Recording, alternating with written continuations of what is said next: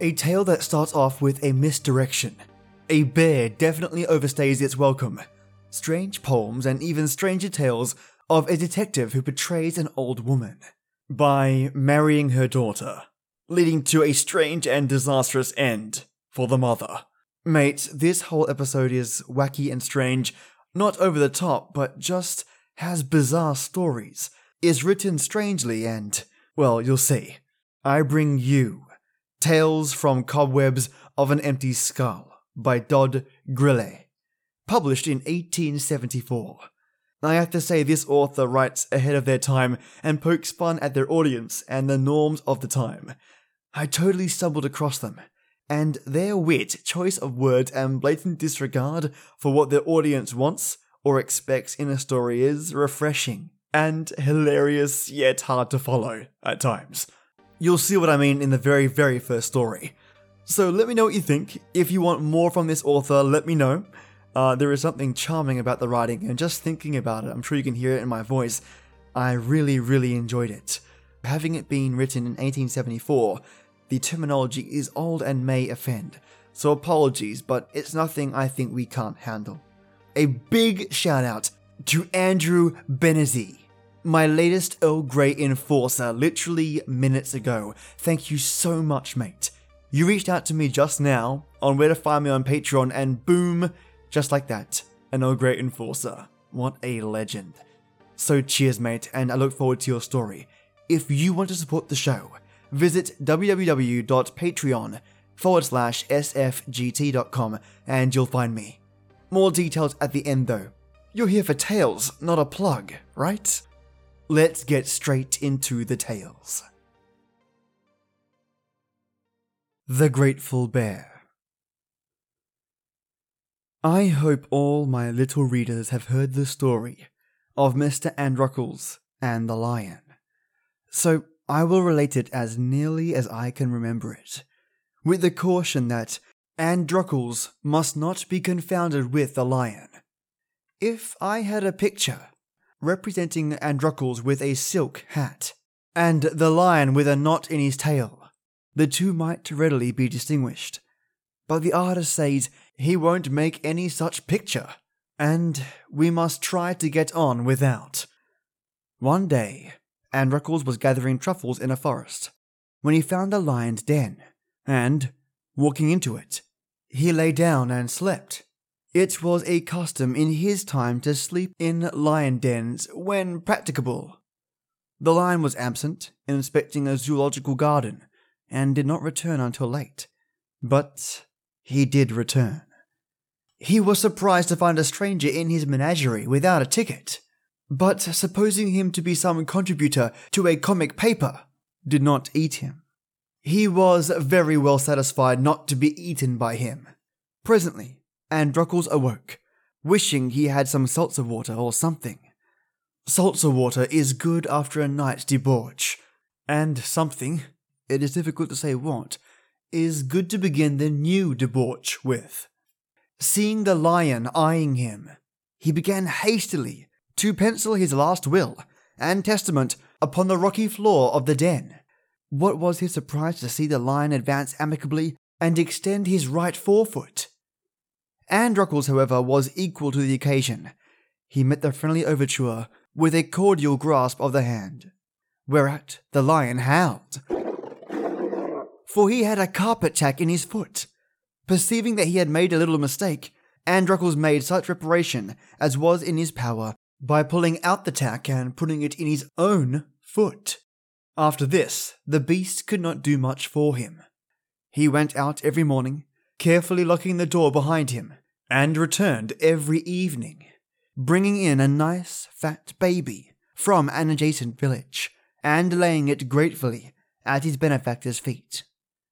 For the first few days something seemed to have gone wrong with the benefactor's appetite, but presently he took very kindly to the new diet, and, as he could not get away, he lodged there, rent-free, all the days of his life, which terminated very abruptly one evening, when the lion had not met with his usual success in hunting. All this has very little to do with my story.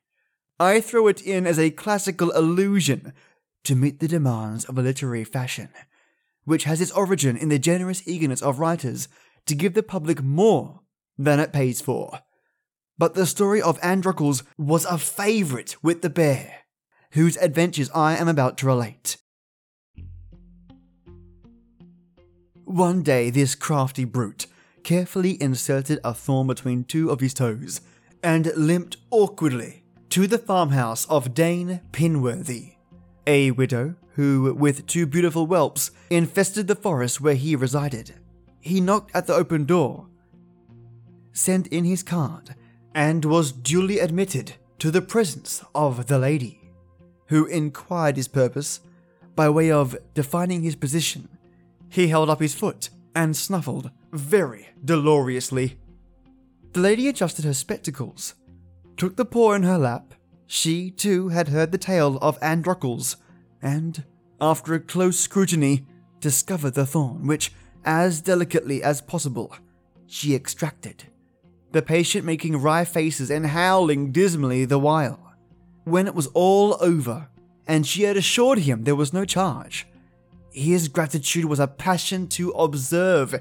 He desired to embrace her at once, but this, although a widow of 7 years standing, she would by no means permit. She said she was not personally averse to hugging. What would her dearly departed Boohoo say of it? This was very absurd, for Mr. Boohoo had 7 feet of solid earth above him, and it couldn't make much difference what he said, even supposing he had enough tongue left to say anything, which he had not. However, the polite beast respected her scruples, so the only way in which he could testify his gratitude was by remaining to dinner. They had the house dog for dinner that day, though, for some false notion of hospitable etiquette, the women and children did not take any. On the next day, punctually at the same hour, the bear came again with another thorn, and stayed to dinner as before.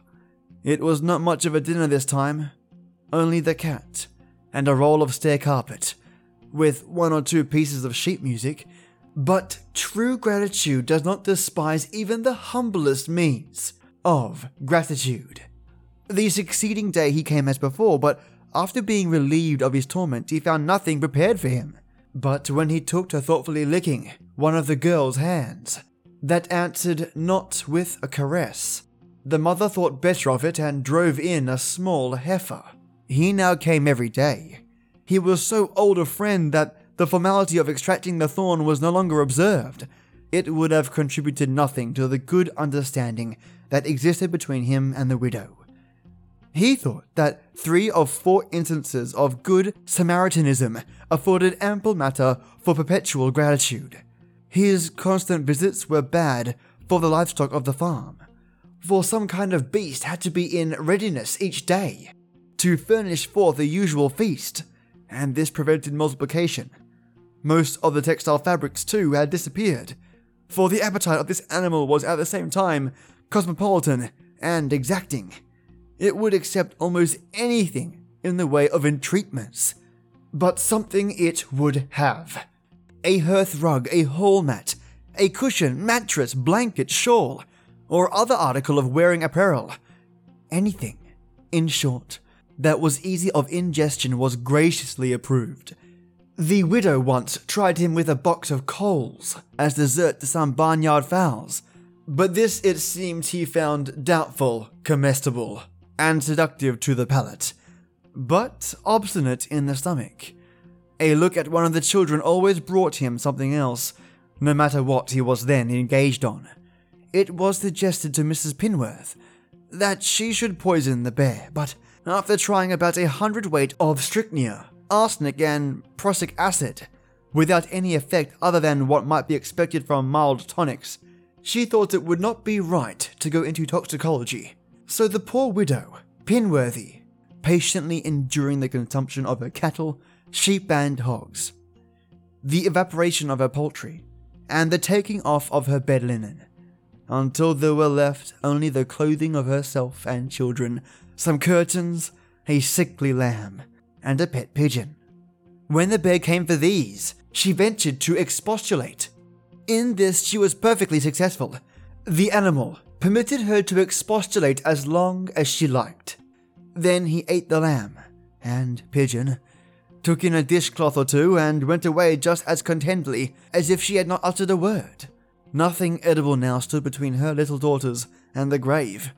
Her mental agony was painful to her mind. She could scarcely have suffered more without an increase of unhappiness. She was roused to desperation, and next day, when she saw the bear leaping across the fields towards the house, she staggered from her seat and shut the door. It was singular what a difference it made. She always remembered it after that, and wished she had thought of it before.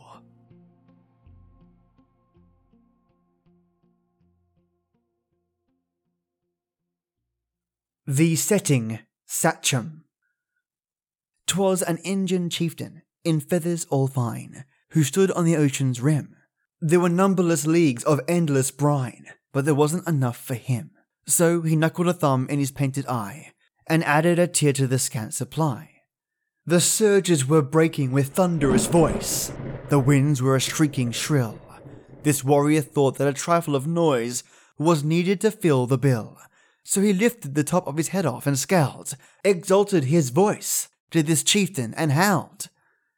The sun was aflame in a field of gold that hung over the western sea. Bright banners of light were broadly unrolled, as banners of light should be. But no one was speaking a peace to the sun, and therefore this medicine man begun. O much heap of bright, O big ball of warm, I tracked you from sea to sea. For the paleface has been at some pains to inform me, you are the emblem of me. He says to me cheerfully, westward ho! And westward I've hoed a most difficult row.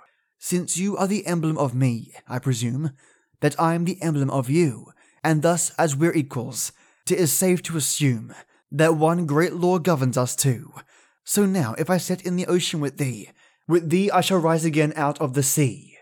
His eloquence first and his logic the last. Such orators die, and he died. The trump was against him, his luck bad. He passed, and so he passed out with the tide. The Indian is rid of the world with a whim. The world it is rid of his speeches, and him. Theodora. Madame Jon Smit was a decayed gentlewoman who carried on her decomposition in a modest wayward cottage in Thuringia. She was an excellent sample of the Thuringian widow, a species not yet extinct, but trying very hard to become so. The same may be said of the whole genus. Madame Jon Smit was quite young, very comely, cultivated, gracious, and pleasing. Her home was a nest of domestic virtues, but she had a daughter who reflected but little credit upon the nest.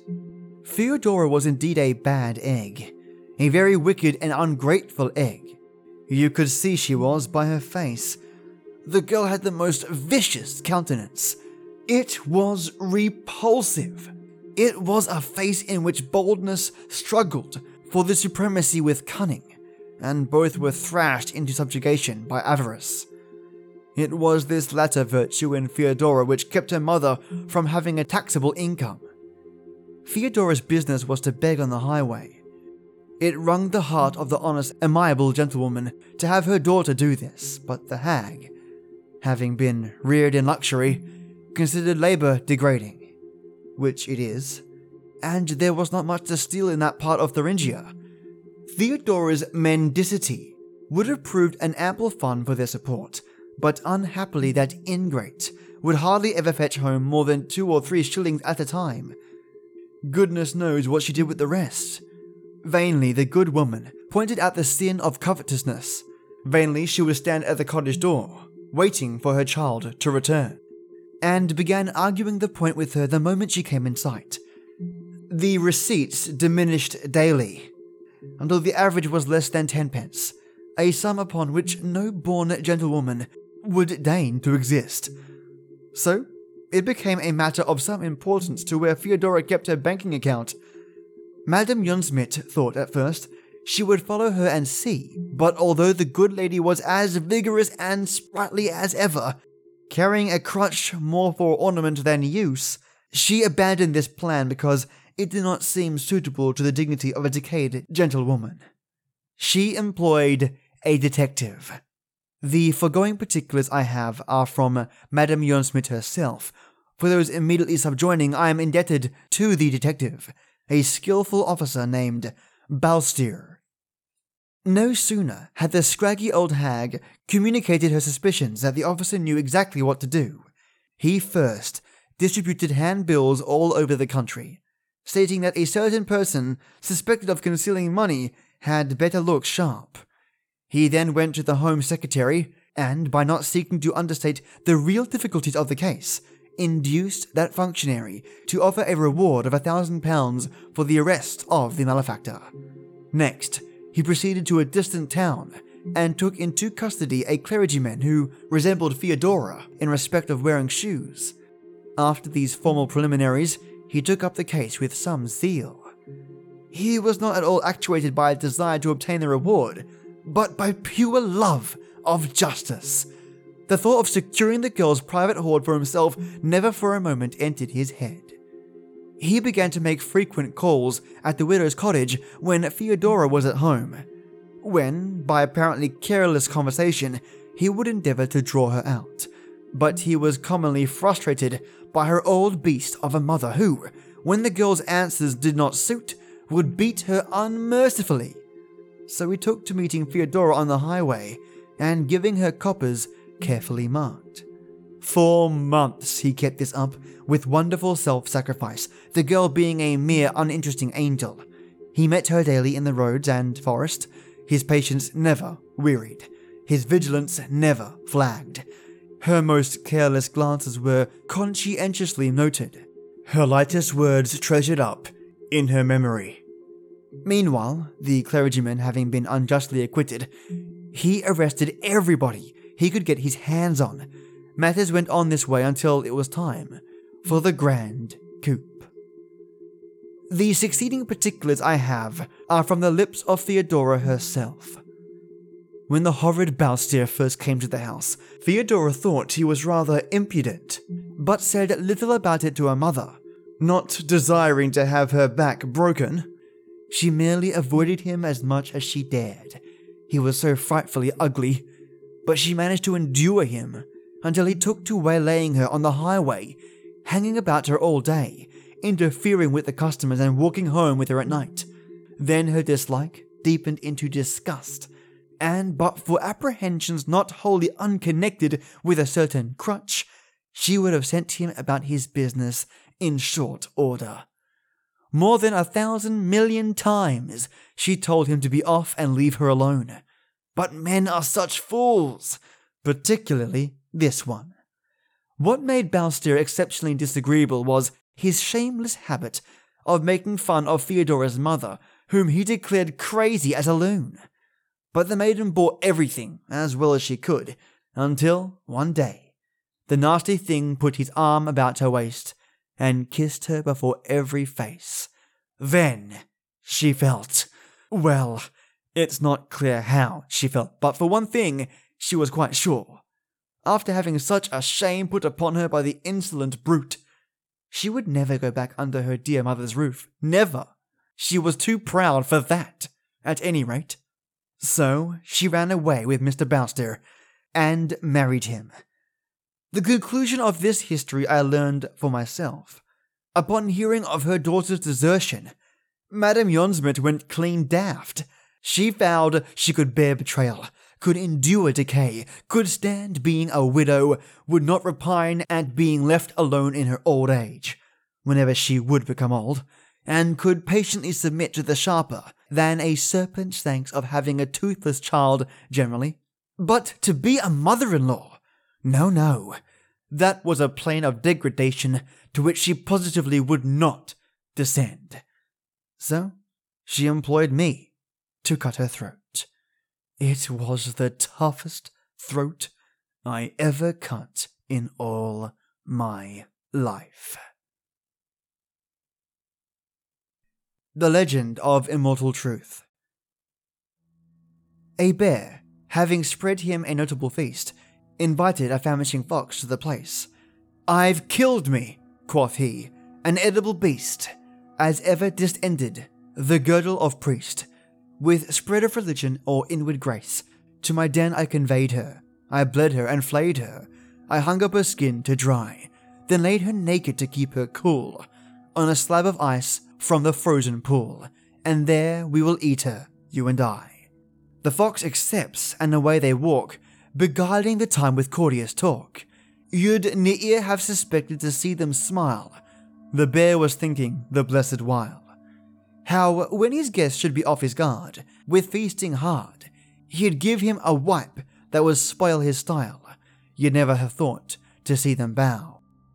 The fox was reflecting deeply how he would best proceed to circumvent his host and prig, the entire pig, or other bird to the same intent. When strength and cunning in love combine, be sure 'tis to more than merely dine.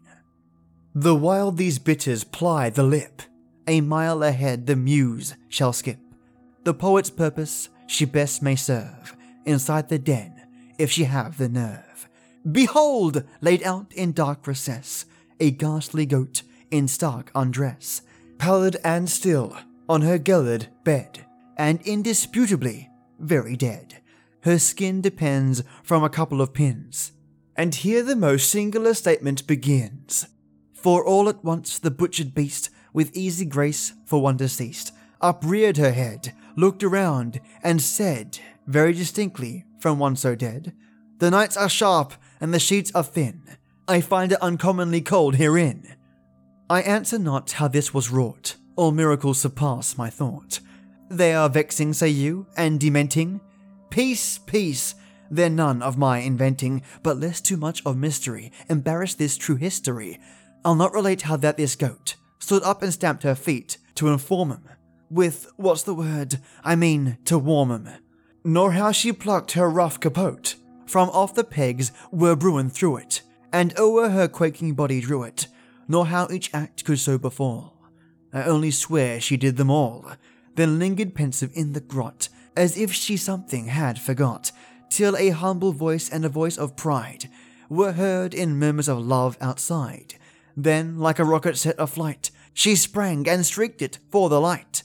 10 million years a day have rolled since these events away, but still the peasant at fall of night, belated there near, is oft affright by sounds of a phantom bear in flight, a breaking of branches under the hill, the noise of a going when all is still, and hens asleep on the perch they say, cackle sometimes in a startled way, as if they were dreaming a dream that mocks the lope and whiz of a fleeting fox.